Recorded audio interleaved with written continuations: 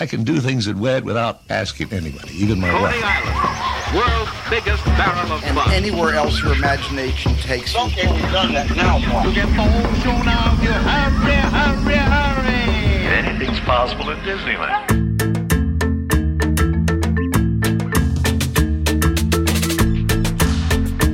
Welcome aboard the Themed Attraction Podcast, where we take you for a ride through the wunderbar world of theme park design, that is. You've just climbed aboard a cruise of discovery and discussion with theme park industry masters of the craft. I'm your skipper, Freddie Martin, and sailing with me as always is theme park designer, master planner, and chief creative officer of Storyland Studios, Mel McGowan. What's on the horizon for us today, Mel? Well, ach du lieber, Freddie, we've got a real treat for our passengers today. Our guest is creative director and project consultant, Chris Lang.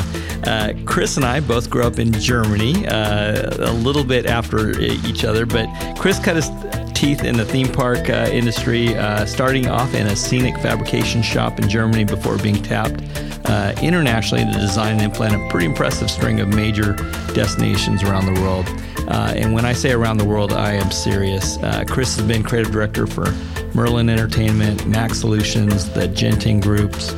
He's led projects in California, Malaysia, Singapore, South Korea, and served as senior art director for India's first ever theme park project, AdLabs Imagica. Most recently, he headed up the resort development for Europa Park's new water park, Rulantica. Wow.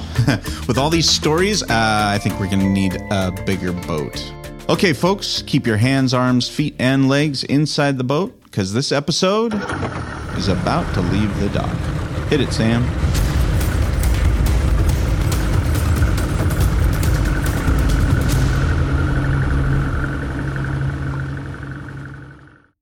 So, Mel, here we are, a couple weeks out from a whole bunch of wild, giant theme park announcements and press surrounding like D23 and stuff like that. Disney, talking about their massive Epcot retheming. We've got a Star Wars hotel and details about that. Everybody kind of wants us to compete with that. So you also have Universal's fantastic Epic Universe, fourth gate for Universal in Florida, and just recently Six Flags, huge. They've got a ton of new rides. They're trying to make sure that they're heard among all the noise. New park. Yeah, and a brand new park. I mean, it continues to grow. But here's what's funny. I think if you ask the average American theme park goer, they might think that these are the big brands, that these are all there is. That if you're not Disney, Universal, even Six Flags, that's it. Those are the theme parks. But that's not the case, really, is it?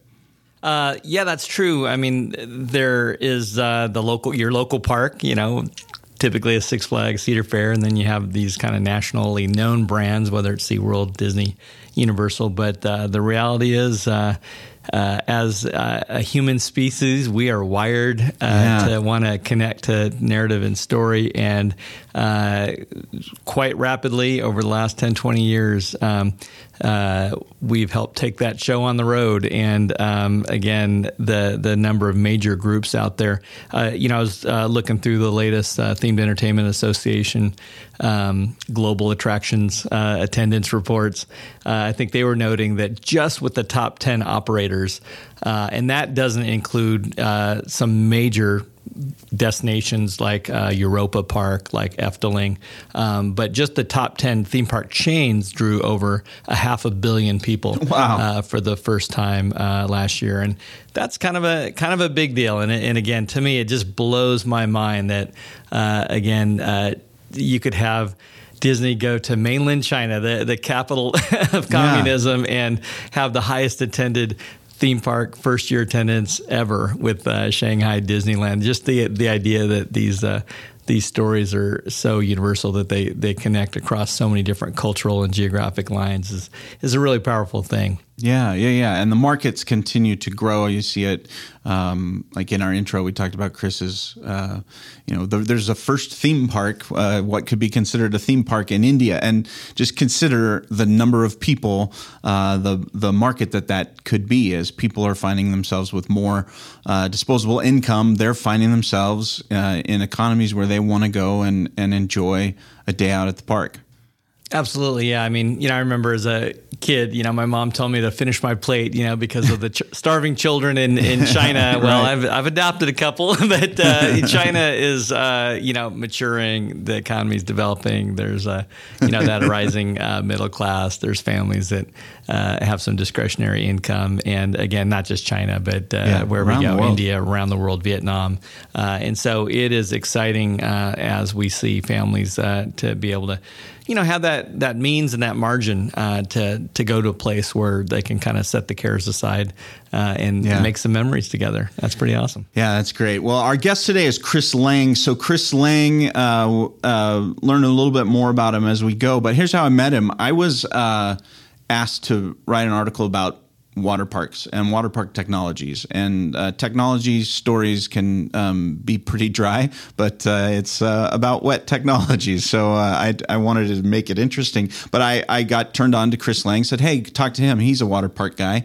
It was not what I expected. I mean, I expected to talk to somebody who knew something about slides and wave pools. Instead, I just found out that I just in my view, discovered one of the great theme park creative directors working in the industry, and he's had so much experience creating parks around the world.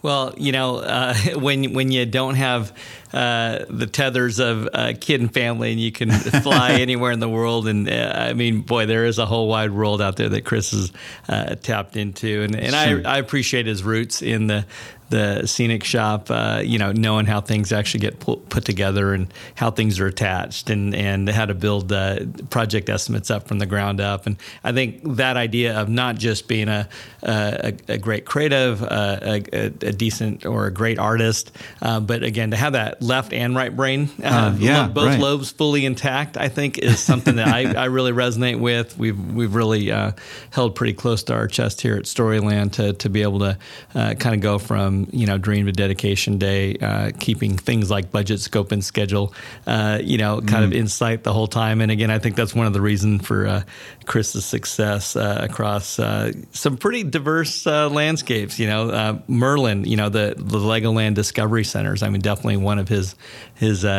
brain childs. That is unique to do that indoor micro park context. Right. It's definitely not a museum. It's definitely not an indoor playground. I mean, these actually have flat rides. They've got motion simulator rides, but most importantly, they let you touch that Lego experience and expand on it. The 20th Century Movie Park in Malaysia that I understand post Disney has finally figured stuff out, and I think they're removing the Fox name, but at least a lot of the heavy lifting as far as creatively. That even when we did the interview, Chris was a little nervous about the status of where that stuff was. I'm glad that we're going to be able to see his handiwork out there pretty soon. Again, we mentioned India's first theme park, but we both collaborated on the Sea Life Aquarium down here in Southern California at Carlsbad at Legoland.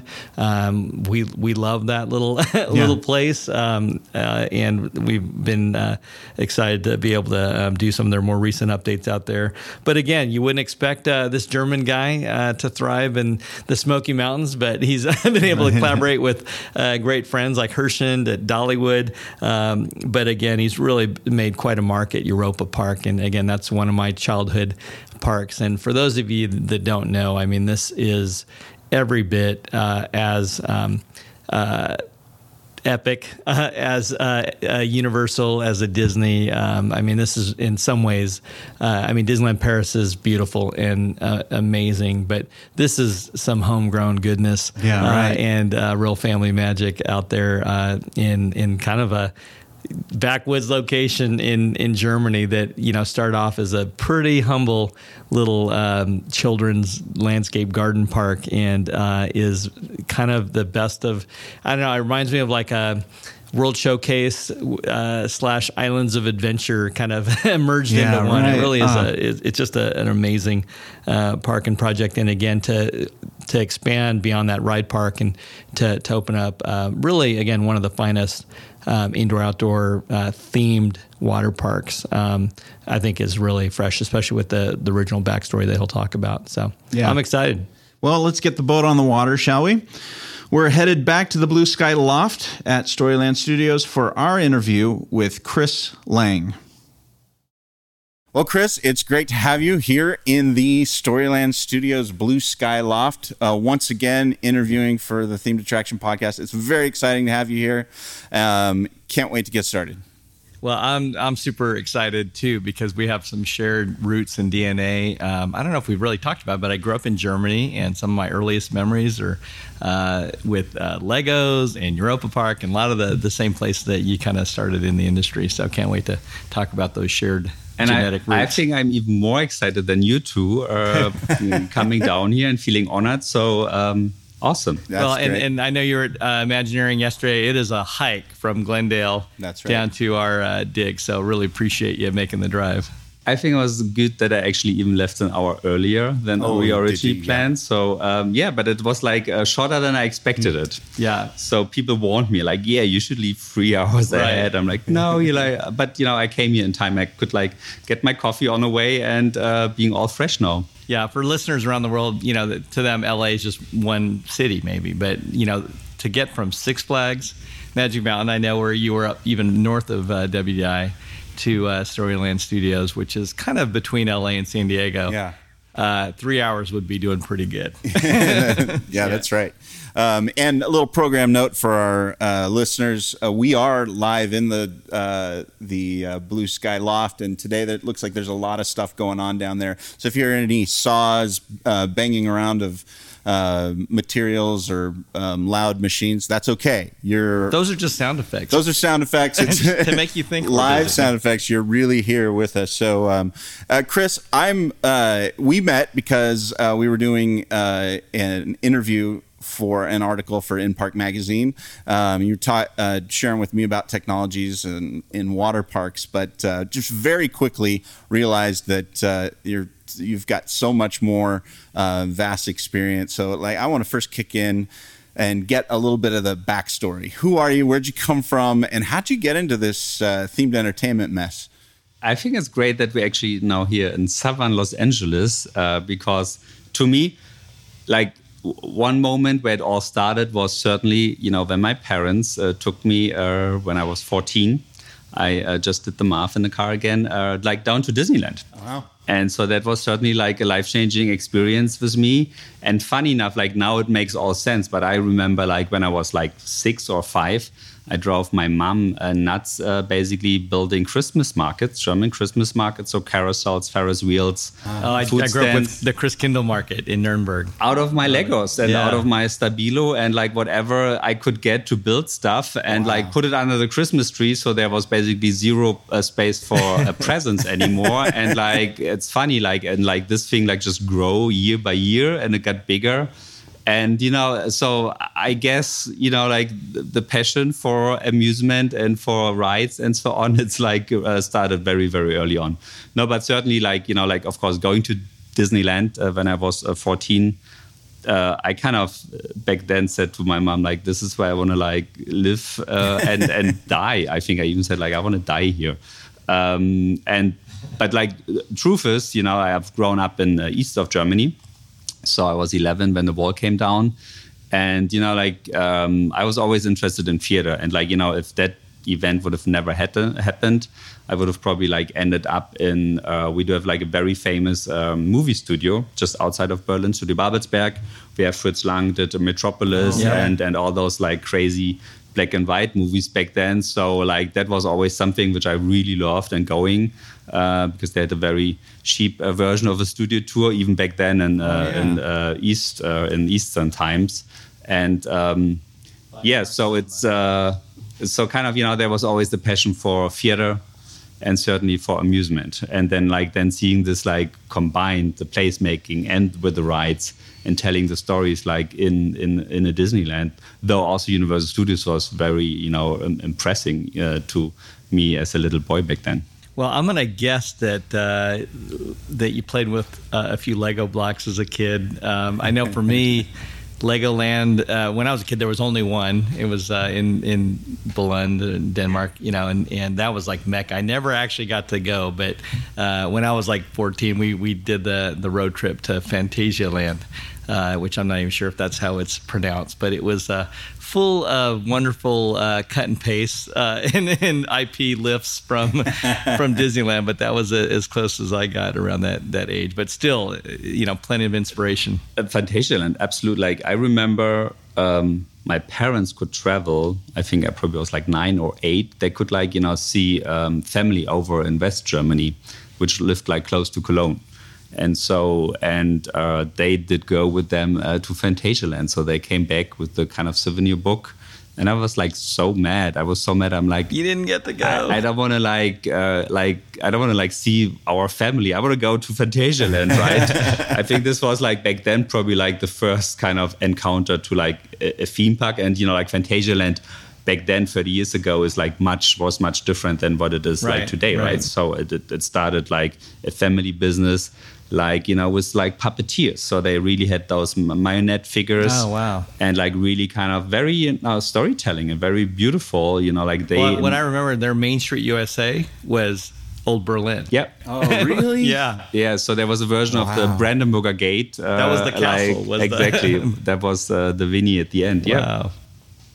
Oh, that's incredible. That's really very a special way to bring in the actual history of the area to make that the storytelling focus. That's really special. And they I remember I don't know, like the park nowadays is maybe like 30% of it used to be they're really investing and like doing new great attractions.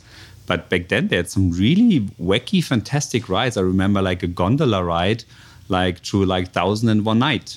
Yeah. And it was like a really, Peter Pan homage. It was like Peter Pan, but like they didn't have like animatronics. They really had like marionettes, puppets on strings. Yeah. And so they would like move those figures like on strings, but like beautiful sets, very, beautiful designed. And that was just like, I remember that was magical. Yeah. Yeah. I remember a odd raft ride that was kind of like a Rivers of America, but then you'd stumble on these Jungle Cruise scenes, of like elephants and very it was like a hybrid of the Rivers of America and the Jungle Rivers of everywhere. But back in the days, you could not like affordable travel to Los Angeles or Orlando to see like the real Disney. So of course, like a lot of those European parks and like German parks, of course, they got highly inspired and just took a lot of scenes. I remember exactly like that boat ride, Flume Ride you're talking about, having the scene where the rhino is chasing up the people on the tree, which is exactly what you have here in Jungle Cruise. And the point in the end. And they have it at Phantasialand, they have it at Europa Park. Yeah. Because 30 years ago, nobody would go and see the real thing. Yeah, that's one of the reasons I think Tony Baxter was saying they didn't even bother dealing with the Jungle Cruise at Disneyland Paris. Oh, because it had been done. Yeah. But I think that's also having that history in European parks, German parks. So they kind of started with copying or being inspired with a lot of Disney or American parks. But then now they all, since we can travel and we know, this round golf ball originated in Epcot, and so you would not do that anymore these days. So a lot of those parks kind of fixing those things and being more original and telling their own stories. Yeah. Well, there almost seems to be a very unique sense of place, a sense of being Europe that's really celebrated. And I do have some early memories of Europa Park, though, and it's still even providing inspiration for some of the parks we're working on today of kind of this new genre of park that's below the Disney Universal level and not quite a Six Flags ride park. But, when Europa opened, it really was kind of like some of these castle British parks. It was really this garden park, that was built around a former, historic. It's castle. funny, there is a real castle from 1442. So it's like bloody old. Balthazar. And there's Schloss Balthasar, exactly. And there's the Castle Garden, which needs to stay as a garden. So like there's no chance they could ever like put a ride in there, which I think is right, because actually people really love to come there, lay under the trees, do their picnic. So it's for Europa Park, which is like a very busy park in the high season. So it's nice that there's some like kind of escape spaces where you can really like chill and relax from a busy theme park circus. And with Europa Park, it really started as a more like a landscaping park. And funny enough, it always has been named Europa Park, but actually the concept of showing different European countries just came wasn't even there many years later. Really? Yeah. So there was like a stage designer, very famous, also like Ulrich Damrauer. And he brought basically the idea, and I think they started, if I remember correctly, with the Italian kind of land, with the Italian area. That was brand new when I first went. And so that's many years ago. You must have been very small back then. I was very small, and I'm now very old. But yeah, this is 70s we're talking about, people. Yeah, you know, like Europa opened in 75, so it's and you know, they developed and they became just like more original. Yeah, and that was like the beauty when Maike Mack asked me 4 years ago if I want to join them. You know, just in order to bring more storytelling and like be more original, because I think, and I worked on some big IPs and you know, which is always fun, you know, like to find your way to translate those into like a ride or a themed area and so on. But certainly what I really enjoyed at Europa Park is actually coming up with a new IP. And we did that like very successful. Like just like one example is, for example, like last year, the refurbishment of our French neighborhood, which has been designed by Ulrich Damrauer, like very beautiful, but also, of course, back then to their financial situation. So, like, of course, like things might look a little bit more simple, like because like now it's a much more stable park, and of course we can like have a better finance and like investments, which makes things look more pretty. And back then, like they found their way and their style to like, you know, like tell a French neighborhood. And then last year, with the renovation of the Eurosat coaster, we said, you know, like if we like gonna like touch that coaster, we wanna like really reinvent and like upgrade and re-imagineer the entire area, which was awesome. And like talking about IPs, so there was a dinosaur ride in the ground floor of that indoor coaster, which called very original Universe of Energies.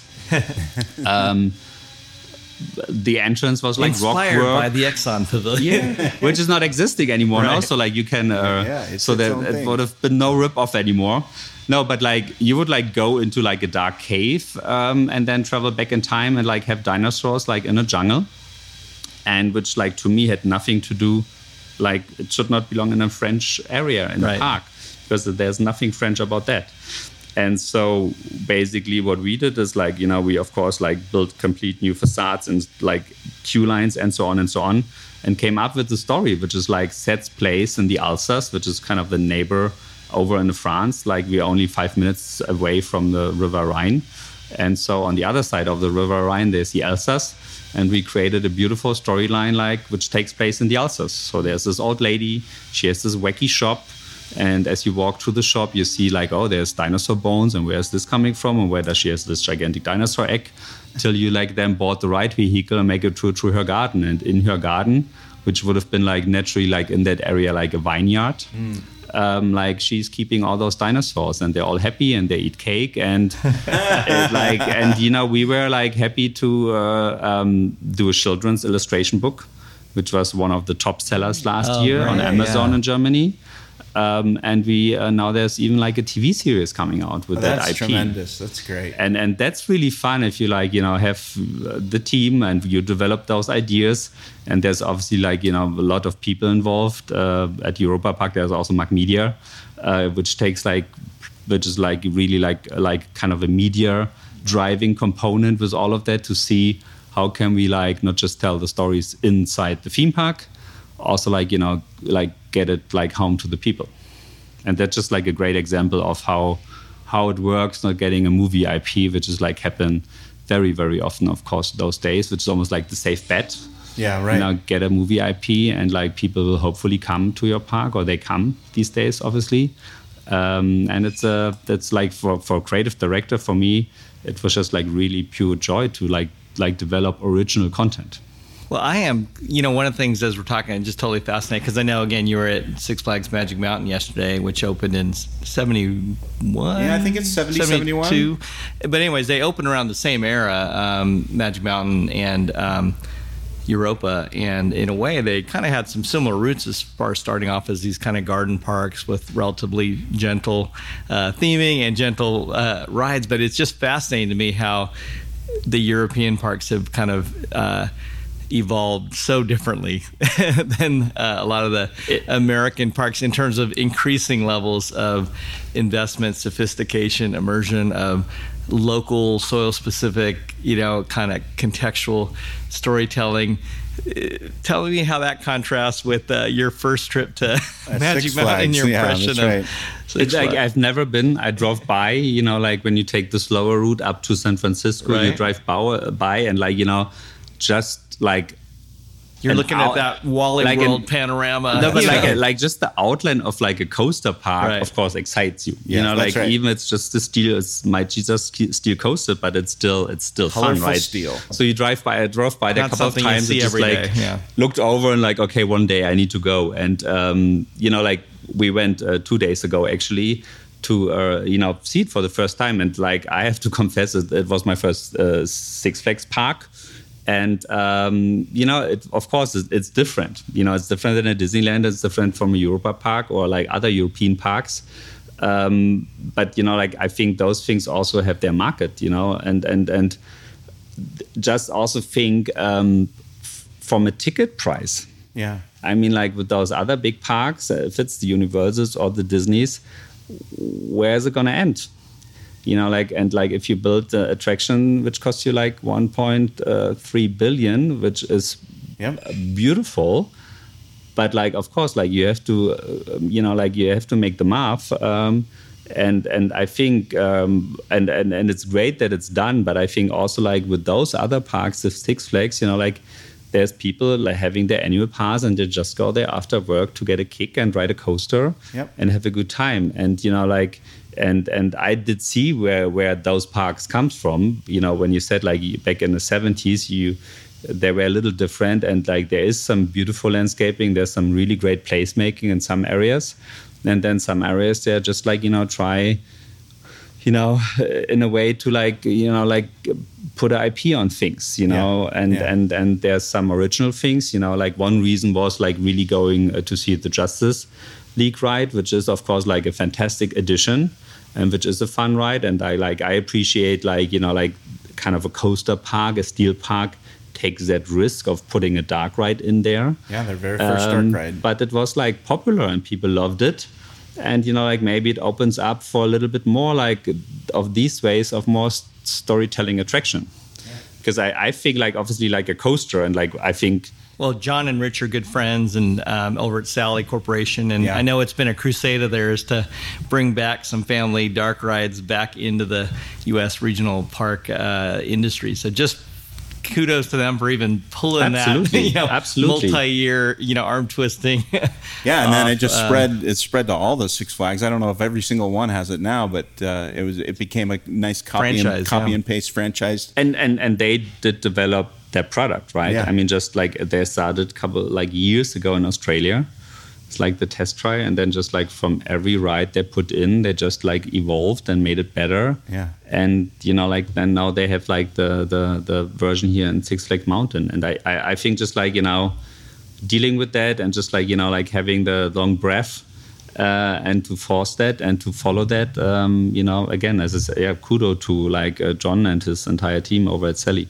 Yeah, and again, for just an average park goer, it's easy to compare that up against a Disney or Universal attraction. But when you realize that, if say you're at a Six Flags St. Louis, you're talking a park like 1/20th the attendance of at Disney or Universal Seasonal Park. and again, the investment, I don't know if it's 1/20th, but it very well could be. And to still pull something off through the layers of approval of working with a DC or a, whatever Hollywood IP. But walking around there yesterday, in the end, people seem to be very happy. Of course, I'm not a Steel Park fan because I'm a storyteller and I wish there was more theming and there was better quality of rock work and the character plaster wasn't the way I would have done it and so on. So I get all that, and that in the end has to do with budget. But funny enough, people, they were eating, they were sitting there, they were laughing, and they were even running, and there was no people, there was no queue lines, but they're running to the coasters. And by the way, this was we're in a heat wave. It was 100 degrees plus when you were there. So and that's. I wish I would have gone to the water park because that was looked much more refreshing. Yeah, that's right. One of the design leaders on the water park, and actually for a good chunk of time there at Magic Mountain was Kevin Barbie, another associate of yours who, in addition to his stint with Magic Mountain, went on to do lead creatively the Universal Studios Singapore. You guys had a chance to work on a certain IP, Fox, that's now under the Disney umbrella. Tell us those war stories. I met Kevin many years ago, but then I had the pleasure of going to Singapore. Where Genting Singapore has their headquarters, and Kevin was leading basically the in-house design agency, creative development department, IMRS. And I was working for IMRS for 1.5 years almost, working on this Fox Park. And I think we, nobody knows where this journey ends and under what name, umbrella, whatever it's going to open. But it was really, I truly enjoyed that because we created some really cool rides, very, I think a great use of different ride systems. Also some for me, for example, that was the first time I could really have a team of engineers, designing a prototyping ride system. So there's a couple of ride systems in that park, which I had really the pleasure, and I know that doesn't happen so often in a career in your lifetime where you really have a whole team of engineers from a great company really designing something which nobody has done before, and which because you think this is the best fit for that particular IP, and so just that was just fun working with those people there, meeting new industry friends, and but really trying the best to fit those Fox IPs and Blue Sky IPs. Well, what are some of your favorite applications of some of those IPs that you're allowed to talk about? Because they were almost built and ready to open. Yeah, what can you see from the gondola when you swing over? I mean, obviously, there's the big Ice Age mountain with the coaster in. Yeah. And, which, not such a big secret. Which has also been on the, obviously, concept art published and so on. But for me, for example, Ice Age, Snow Mountain, and, those ride vehicles, they were themed as acorns. And I think that just made very much sense. You would really hide the tracks and give the guests the feeling they're just sliding down those slopes and those ice things in their acorns. And I think that's a great example to make most sense of an IP and use the ride system. So that's really naturally, it feels natural you would do that. And of course, there's also other rides with the Ice Age IP, which are even more fun. But just I think that coaster, it's just Big Thunder Mountain, it is a railroad, and this is why there's tracks. And I think this is how it should be if you try to really immersely tell a story with a coaster. This is really kind of a unique historic moment because I don't know if there's ever been a park that cooked, that done, that built that is literally now in limbo in terms of what's going to happen with the IP negotiations between Disney and Fox. So personally, I can't wait to go visit and just see what happens at the end of that story. But that's fascinating. That's tremendous. You do have you do create parks. And then there's value engineering or a change of IP. Right. here and there, but like really that it's like fundamentally like changing from scratch basically and stripping all the IP. I think that never really happened before in our lifetime, I guess. So the closest precedent I could think of is, Rick Bastrop. We were interviewing him on the MGM Grand Movie World, I think was the original name, and then they similar negotiations with Disney, and they had to pull back the notion that it was a movie studios based park. So it was kind of Apocalypse Now, but you couldn't really call it that. And it happened before in there was a Warner Brothers Movie World in Germany. That's right. Just like very close to Phantasialand. A lot of friends, Ryan Harmon and Bruce Green worked on that one. And again, that was also a beautiful park. And they had like some classic Warner Brothers like IPs like a Batman, Great Batman Ride and so on. Same as down in Australia, which is still Warner Brothers. And when they lost the IP or decided not to pay the fees anymore and like make it Movie World, they had to be creative. And I think some things worked out, some things not so good to like strip all those IPs. Funny enough, and I worked on a couple of projects down there. They were like changing directions also. So they had this time where they then didn't use Warner Bros. Anymore, but got other IPs in, like Nickelodeon and those things. And then they had a time where we want to completely go away from the movie IP and movie world at all. So they created what's it called? Is it the time traveler? The tunnel. There's an immersive tunnel in there, which that's embarrassing because I was designing this. I can't remember the title of the attraction anymore. No, but it's and that was fun. And that was no movie references. We create our own stuff. And Super 78 they did the content for that. And with Riva back then we did all the concept design, but using my team back in Germany, which was fun. And then the next thing is let's do a Star Trek roller coaster. Yeah. Which, great coaster, Mack Ride's product. Of course, it's great. But then you think last year you didn't want to do anything movie at all. Right. And then suddenly next year you change directions. And I don't know where they go now. Yeah.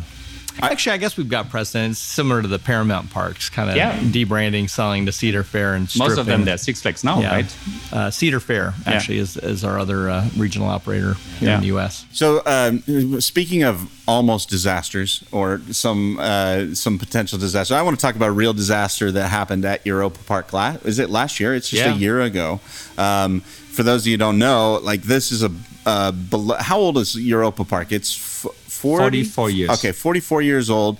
And for listeners who have a favorite local park, imagine one of those, one of your favorite rides, suddenly catching fire and burning to the ground and being lost forever. I mean, I think people mourn those attractions that go away just simply because they're replacing it or moving something. But this was one of those frightening tragedies where something that your whole childhood has been going around, and this was their Pirates of Batavia. Very similar in concept to the Pirates of the Caribbean ride. So just imagine if Pirates of the Caribbean burned down. So you were involved in the park at that time, yes? Yes. Tell us a little bit about that experience. And I was there the day the fire was. And I was ironically, I was in a meeting with the family, with Micah and Roland Mack. And we pretty much 2 hours before the fire started, agreed what our new attraction would be for 19. And we knew that we're going to, in 19, open our Kronosar Hotel. And we opened the water park. And we said, let's do something new, of course, because we do have 80% repeat visitors. And they kind of expect to do and see something new every year, which, it's great, because you really being very, very busy, constantly developing new attractions or new restaurants, new shops, and so on. And then I will really remember being in my office with Mark, when he got the call on the radio that there's fire alarm and so on. And then just being there, helping, seeing, running around, trying to get stuff. We were carrying cars away that the fire trucks could even get closer there and so on. So it were some very dramatic, and it's like nothing, I think, which can you prepare for such an event. No. Obviously, we were very well prepared and could handle it the best way ever, I guess. But that's shocking, and it's just like, and then like the day after, and then the next day, you kind of realize, what's really gone, and it was not just like Pirates of Batavia. It was like complete our Dutch neighborhood and our Scandinavian village, and that all burned down. And so it was just like, and then seeing, like out of our office, we could actually see down to the place, which is even more devastating. Wow. And like it was a big shocker. I mean, especially for the family, like for Roland, who really like built this attraction like with his team back then, with his own hands, and was like so much deeply involved in all the ideas and the construction, and has like memories of his father, Franz Mack, it was shocking. Like for us working there, we kind of almost like grow closer together, like to handle the situation. And then, it's like the phoenix rises from the ashes, like I think the next day. So first of all, I think it was awesome that we opened the very next day. Mm-hmm. That was just the message to send out. Mm-hmm. Because beside that really hot summer last year, but like the fire almost like did not affect like our intendancy. Like, so we could like top in 18, we had like more people than in 70. So that was great. But pretty much I got the call the next day. It's like, okay, let's sit together. Let's see what we're going to do. Wow. And you do have, like ideas, because it was a very old area in the park, and like certainly not the way planned you would do that these days with like talking about infrastructure. Right. There was a lot of gastronomy. There was like retail, and like just like, and also like 3 times more people than they built it back then. Like we're like our guests. And so like, we were thinking like doing adjustments in like the overall layout, master planning, like, like do we make it wider? Do we create other corridors, and so on and so on. But then it was very clear, and like, for the family, no, we pretty much want to rebuild it as it was. You don't want to lose that charm and intimacy. And so we had to do some adjustments, because obviously like building codes are much stricter and different, like 20 years later. So that happened. No grandfathering in if you're building it from scratch again.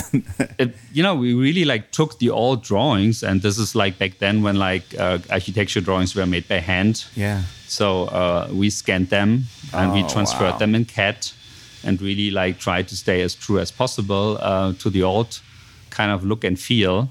Again, like it's almost a historic recreation, adaptation or recreation. But like fantastic. Like we certainly made it more pretty. Again, like with nowadays technology and CNC cutting wood pieces and so on, so they could like put more detail in, which again back then nobody could afford that. So which is great, because like it looks nicer. It looks different. It has a different feel, because we also needed to add actually one story of those buildings, which makes it a little bit more narrow. Like it used to be much more villagey. Now it's like more like a cute small town, I would say. Which again, like I think we probably a little more authentic. We, like did a great job, like like translating this into nowadays. And also the biggest change was that we, like speaking of the Scandinavian village, that we created also like had like parts of Rolantica in there now. And so and that's fun, because like like we again create our own IP with our water park Rolantica, and basically making this now part of Scandinavia within Europa Park makes it even more authentic. Obviously like we created a fictional island named Rolantica for the water park, which is like our water park the water park IP and all the happenings in a water park center about those islands. And now there's also a little part of that within the Scandinavian area, but just like where it belongs, it almost feels like natural. So I think that's kind of the new thing, and like even the improvement. That's great. How do you tell a story when people listen with more than their ears? Stories change lives. They make us remember, but only when they are felt and not just heard. Storyland Studios builds the impossible. We turn big ideas into reality. We tell stories in 3 dimensions to stir the senses so you can walk into places you've only seen in your dreams, in real life and real time. Storyland's artists, architects, and artisans take stories out of the imagination and build tangible dreams that leave lasting impressions and memories that endure for years. What's your story? Storyland Studios is themed entertainment, destination design, production, and fabrication. Connect with the team at Storyland Studios to get started building your impossible dream today. Visit StorylandStudios.com or call now 800-218-1932. That's 800-218-1932. Storyland Studios, your big ideas' best ally.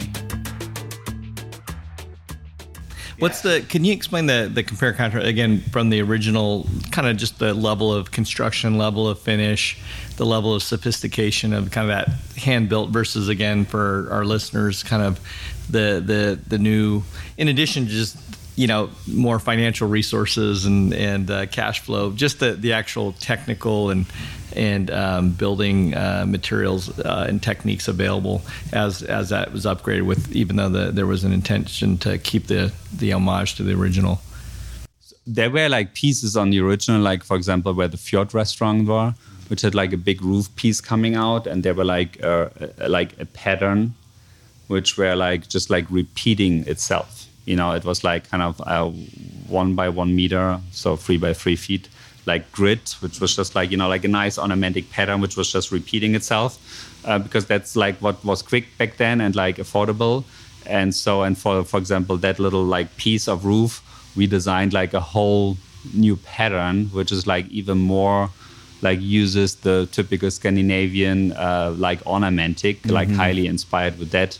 And so it could be like much more elaborate, like the frames around the windows, like it had like much more detail in there. So there's like another line, another like little thing on that. So that was just like the level of richness. Obviously, like, like it used to be like timber boarded before. We added some more also plaster and stone facades. It was like much more just timber back then.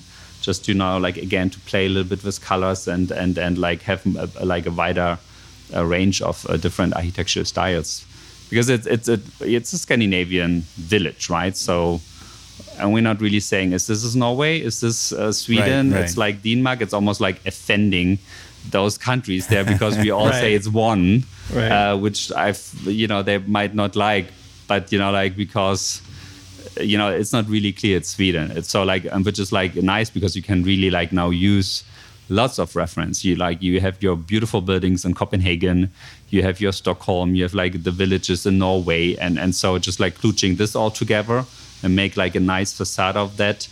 So we can say this is Scandinavia. Yeah, it reminds me of Tom Morris and Tony Baxter recalling kind of the serious concern and consternation and care when they were updating the original Disneyland Fantasyland. Even though it needed to be updated, from these painted plywood facades to this rich, flat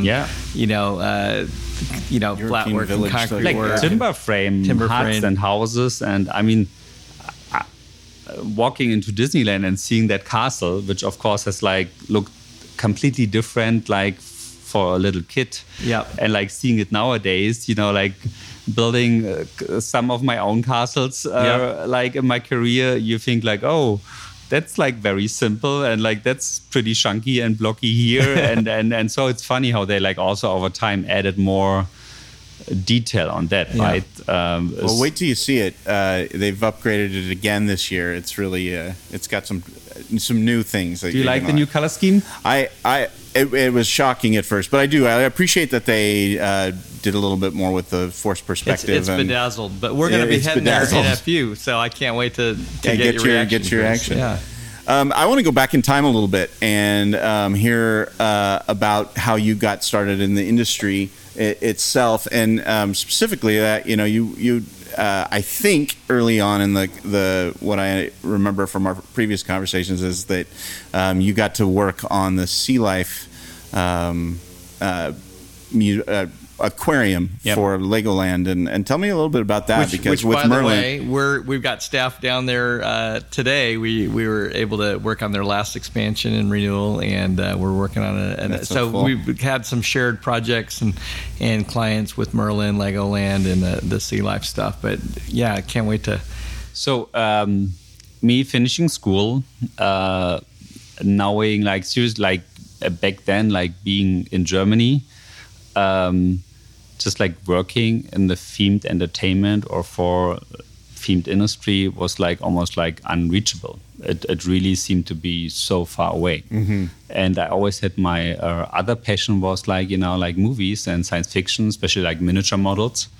Like of course, big fan of Star Wars, but also Lord of the Rings, and really like kind of the old style, like big miniature pre-CG models and like, so. And I thought, okay, this is much more approachable for me. And I actually started like going into the movie production, which hoping like later making the transition like more into the special effect field. So nevertheless, like a couple of years later, I, ended up like doing a lot of commercials, music videos as a line producer, which, like, thank God then like at one day I remembered like, this is really not what I wanted. Where's my creativity, and I kind of really like cut with that career, because but certainly it taught me how to produce things and how to be like on time, on schedule, on budget, and I could travel like back in the days when they would do music videos and commercial. You would go to the most beautiful islands. You would go up in the snow in the mountains. Yep. So like for me starting my career, this was all very exciting. But like thank God I kind of like really did like full stop and reorientated myself and thought, okay, a great way and a great foundation of like to do that and be more creative is stage design. So I did study stage design, sculpture and painting. So it was the majority of sculpture and painting, which was also like very hands-on. So like we can go down there. You give me a knife. And I'm gonna cut your styrofoam and then make you something pretty. On that offer. We've got some deadlines. Make you something pretty out of that. I knew though, I did not seek a career in like sculpting or like cutting form, but I did thought like, okay, in order to later be an art director and like walk over a construction site or over a project and like I follow the philosophy. It's like easy to criticize. Yeah. But like, show me how to do this better. And so I thought, okay, it would be nice to know actually how you sculpt like a rock work and how you're going to paint it and what's the layers of paint. And so you do see something and it doesn't feel right. It doesn't look nice. Like, okay, can we still fix that with paint or do we have to start over again? Yep. And so I was really interested in like learning more the hands-on and the technology behind all those kind of imitation technology, so I did learn how to like paint a marble and like paint your wooden board and so on, which like, helped me tremendously later in my career. So doing that, I did like, picked a company, which was a scenic workshop, concentrating on movies, which I knew from my, like years as a line producer. So I used those guys on many projects. And I said, you know what, you're also talented. And like, for a movie, you do things out of plaster because, like 2 days later, you're going to crash it down and you start all over again, building something new. And if you only use concrete, you can basically do the same, like beautiful artistically things, just like, change the material. So, and I kind of started like business development for them, like going into like more like approaching theme park clients, like from theme parks in Germany and like Merlin was basically our first client. And we worked on the Dungeon in Hamburg, which just opened, so did an expansion there.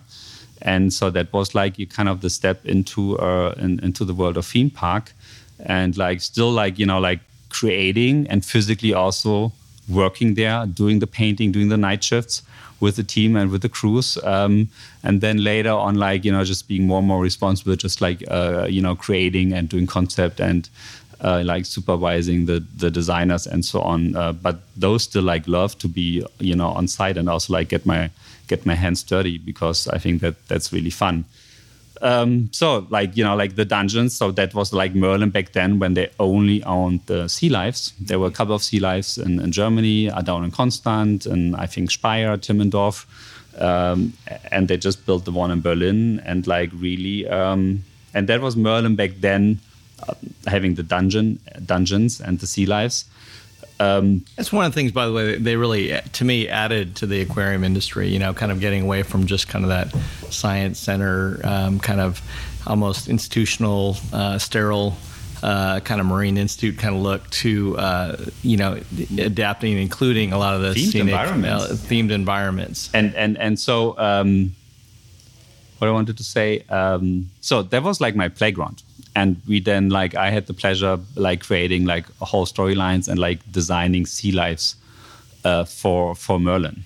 And I did that for many, many years. And then, like, speaking of down here in Legoland, they asked me because, back then I did had, like some projects done in the United States and all over the world. So they wanted me to, okay, how are we going to make a Sea Life, like, going into the American market? It was the first Sea Life, first Merlin Midway Sea Life here in the US, and it was only like 20 minutes away from SeaWorld.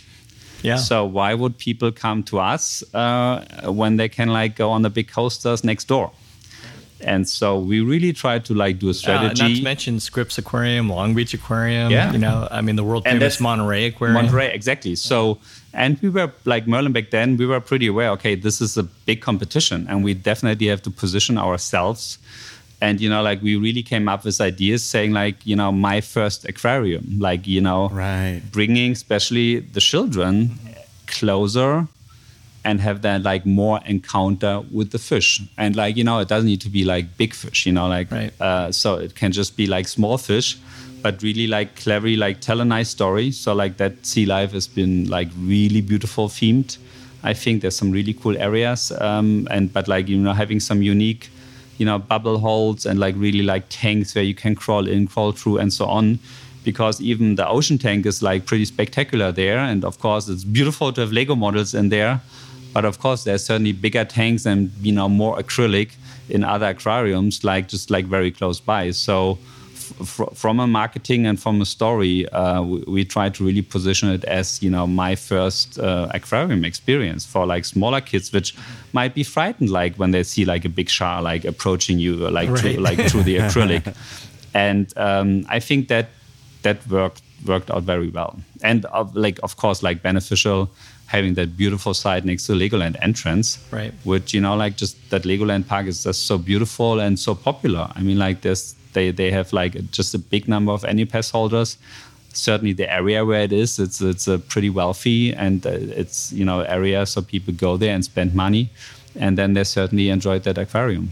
Yeah, and the whole complement there with the two Legoland hotels at the front gate. Yeah. I mean, and the water park. Again, we've enjoyed working on all those components, but it really does create a child-sized destination resort.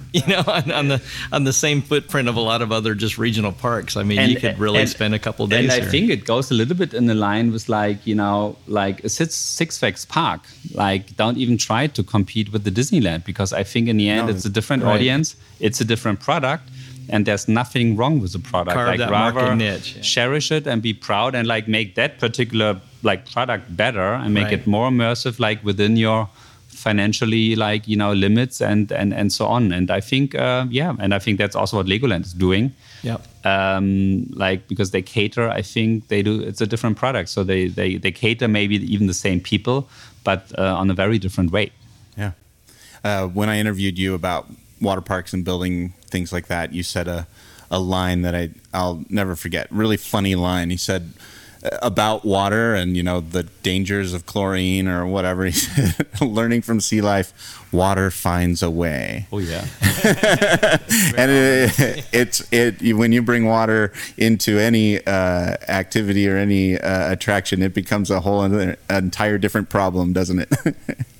Like, like you think, oh, I want this waterfall, or I need, like, a water wheel, like, to have movement and so on, and just like, always think about that twice, because like water really finds its way, like, like working so many years for Sea Life and then like so many aquarium projects, not just Sea Life, but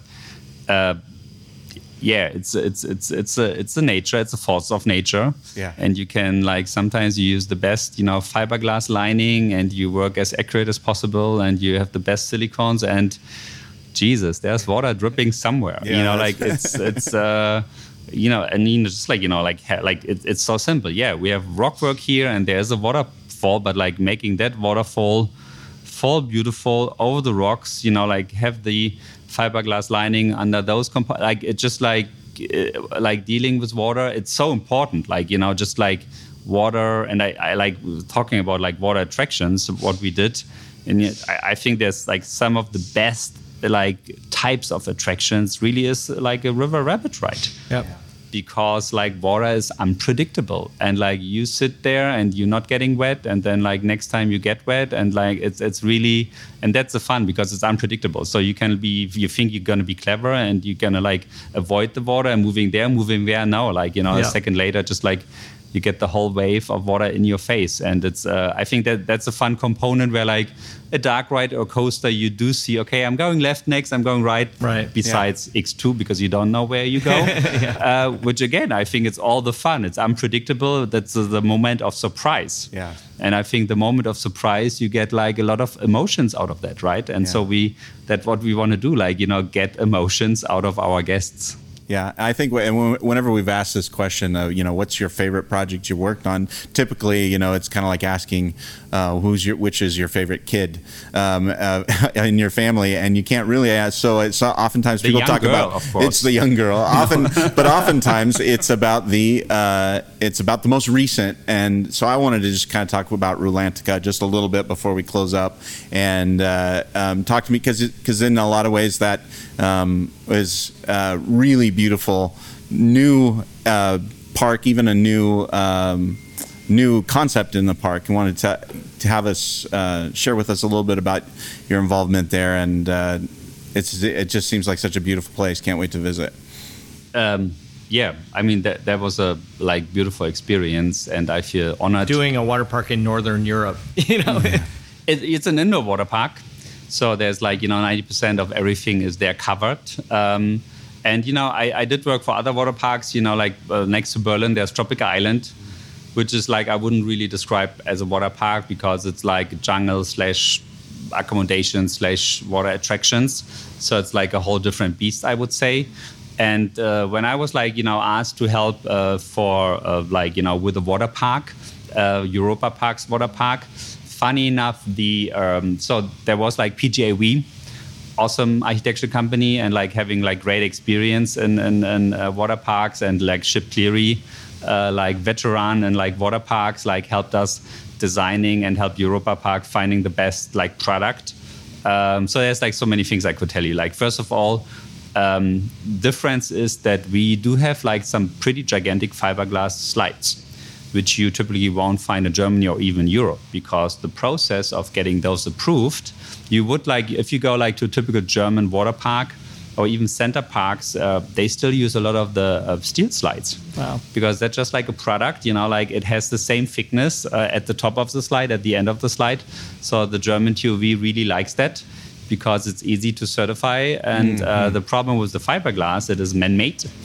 And like you use a little bit more resin and use a little bit less resin, so it like means the thickness should always not go under a certain thickness, but like it is different like in every square inch of a water slide.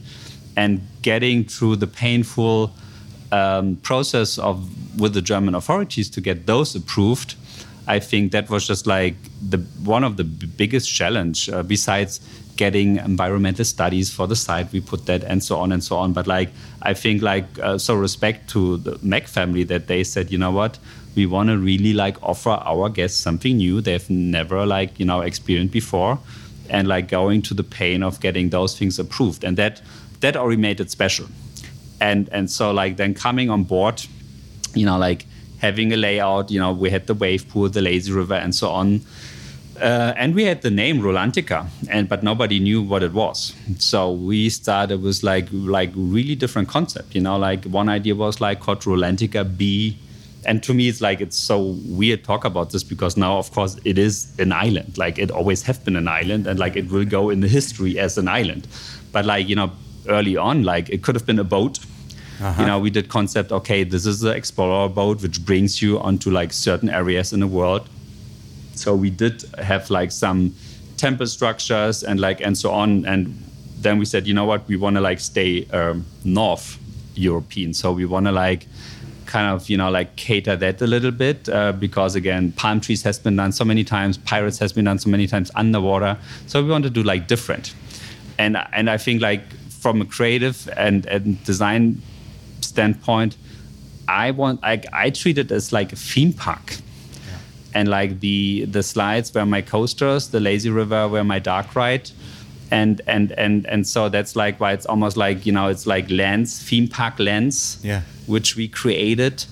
And basically before we could like draw that image of that island Rolantica, we needed, like for me, like another thing was like, I did not want to have like plastic slides visible. There's certainly like in the outside of the building, you do see like very colorful slide scheme because, it's more fun when you have colors going by and the sense of speed. Yeah.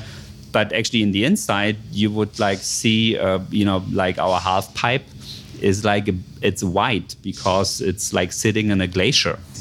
And like, again, like you sliding on snow. It's a little bit like, the Scrat coaster in Ice Age where you're sliding on your Acorn. So like you have your tube and you go down and you slide because it is very slippery on snow. Like, I don't know how much you experience down here in Southern California, but like, we do get some snow in Germany and we all have been like landed on our butt and we know how slippery it can be. So like that was like one thing, okay, some of those slides, like we have to like, packages. And so, which is like, it's almost, because like the rides were there. So they were like picked, we kind of like fine-tuned them and like keep develop them. But they knew what they want, like what kind of slides. And again, like, PGAV and Pro Slide and Shipley like played a big role in that. And I kind of came and then later it's okay, like this sits there. How can we like dress it? Mm-hmm. And so it was a little bit like the backwards process. It was not like, okay, we have that island and we have to have this and this and this. And there were, for example, like the kind of more the relaxed lagoon for the adults with the cocktail bar and so on, which is like, okay, like there's nothing more annoying like being there and like hearing the kids next door scream. So there I was like, okay, I kind of want to shield that. I want to make that very intimate. And we found those great like references of like a forest where like the sunbeams kind of comes in. It's almost like, with a little fog layer, make that very mythical. So this is now our forest lagoon. Yeah. And so you like really come like develop area from area to make them also all very different. And like when you have those areas, you kind of, then say, okay, of course, like now this is now the island.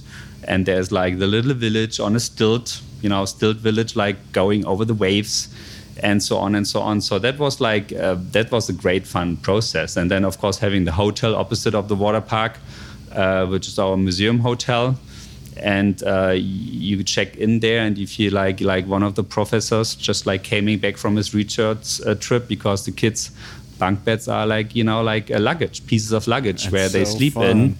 In. And yeah, so like that's I'm really proud like that I could be part of that, and I think it will come together beautiful. The hotel looks very nice, and that was really exciting. Yeah, that's great. I gotta follow up with. There's so many different paradigms, in that compared to the U.S. park industry.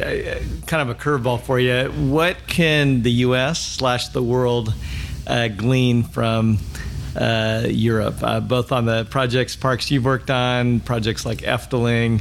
It just seems like at the core there's a unique philosophy or just a different approach, whether you're talking about the Disneys or the Six Flags in the U.S. I think maybe being certainly US parks are very original with like their type of attraction. Of course, there's a lot of like attraction prototyping and so on because there's a bigger budget involved.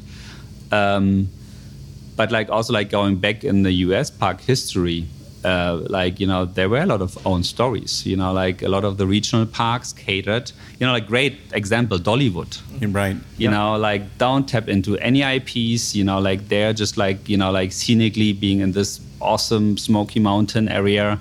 And they do have a lot of legends and like stories which are local. Yeah. And that's like why they tap in. And even now with their like Wild Grove expansion, you know, which is more fairy tale and so on.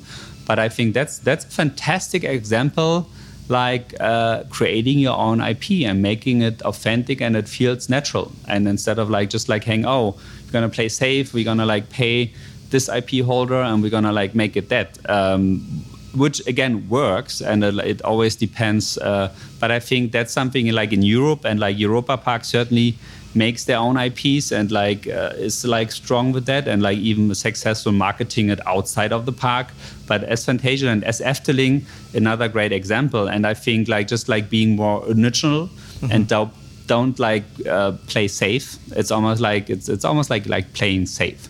And you know, like there's a certain, of course, like if like an IP is hot and fresh, nothing wrong with like using it and so on. But maybe again, like with all the regional parks and smaller parks, which also tend to just, you know, like go the route of the IP, you know, like maybe they can go back to see, you know, what's our regions famous for, like, you know, where we coming from and tapping more into that, being a little bit more original in that. I couldn't agree more. One of our designers, Mark Gildersleeve, worked on Wildwood Grove. And again, when you hear Dolly Parton's you know, reminiscing, waxing nostalgic of her childhood, you know, without PS4s and Fortnite and screens, but just kind of, you know, finding herself in the woods, using whatever, you know, cans they found laying around or tree trunks, and again just adding that layer of childhood imagination. And I think even like in big parks, like, you know, like Disney California Adventure, you know, like talking about like a fun attraction, right. The River Rapids ride,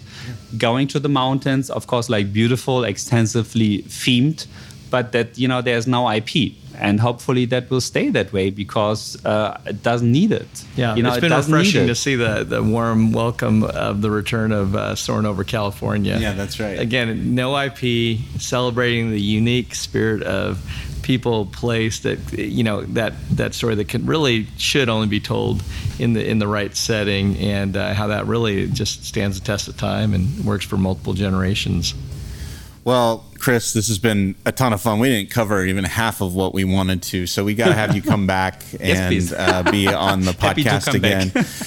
We've got some fun today, so we're going to go head over to Disneyland and check out Galaxy's Edge. So I'm like, you know, there's nothing wrong with IPs, so I'm thrilled and can't wait to play over there a little bit.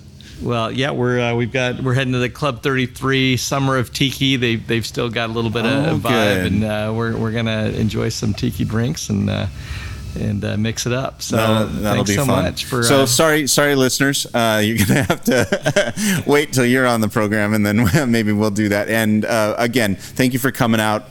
Couldn't get deep enough, but I'm sure we will over the years. This is going to be a fun relationship. Thanks, again, Chris. Thank you for having me. Glad to have you here. Auf Wiedersehen. Oh, Auf Wiedersehen. Wait.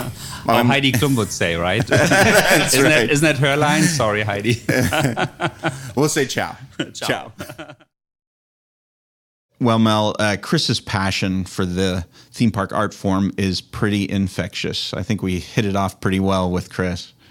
Well, yeah, you could tell that he's a fan. Even, you know, on the trip out, he had just come from Six Flags Magic Mountain for his first trip out, which is kind of a annual Father's Day tradition. I take my thrill-seeking kids, you know, get their annual adrenaline rush. So it was so cool to get his fresh take on that. I know he's been friends with the park president out there, Neil Thurman, and then to get to hang with him and take him to our happiest place on earth in our backyard here at Disneyland, and to walk through the portal of Galaxy's Edge, Star Wars, and to get his reactions. What an epic day! It really was. It actually was pretty funny.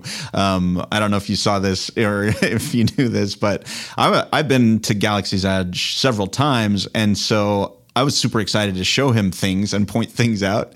And and he's taking pictures. And part of the way through, he just said, "Hey, I'm just gonna experience it." I realized I was tour guiding, and he wanted to really enjoy it, and I loved it. I was like, "Oh yeah, perfect." I backed off and just watched him enjoy it, and it was really, really a special opportunity to see it through his eyes. It is one of those kind of experiences that it can be kind of overwhelming. Yeah. And at some point, you kind of just need to pause and take it in. I know, going through with colleagues and family and friends. I mean, really, until I was able to kind of actually sneak through by myself, I really was able to open up the receptors and take it all in at another level. Well, Mel, the river is rising. Let's head for home, shall we? Until we sail again. Thanks, Mel. The Themed Attraction podcast is hosted by Freddie Martin and Mel McGowan. We're so grateful you take time to listen to our show. It means so much to us to know that you're interested in what we're interested in. Would you do us a favor? Can you go on to Apple Podcasts and leave a positive review? Your positive review helps other people find the show and gives us more opportunities to share more and more stories with you and people like you. Well, we want to thank our guest, Chris Lang. Follow Chris on Instagram at Critto Berlin, which is spelled CHRITTO Berlin, and on Twitter at ChrisLA71550269. He's very active on LinkedIn too, so please find him there. Get access to more stories and interviews at themedattraction.com, an insider's look at theme park design by theme park designers. Follow the action on Instagram and Twitter at Themed Attraction. You can also connect with Mel by email via mel@Storyland Studios, or follow him on Twitter at Mel McGowan and Instagram at Visioneer. You can find me at freddymartin.net and follow my adventures at Skipper Freddy on Instagram and Twitter. Our theme music was composed by the one and only Rob Watson. Other music provided by The Lost Dogs. This episode was designed and produced by the one and only Dr. Barry Hill. Find him at barryrhill.com. You know, Mel, Barry's such a sweet guy. He used to work in an orange juice factory, but he got canned because he couldn't concentrate. His boss nearly beat the pulp out of him. Thanks for listening, folks.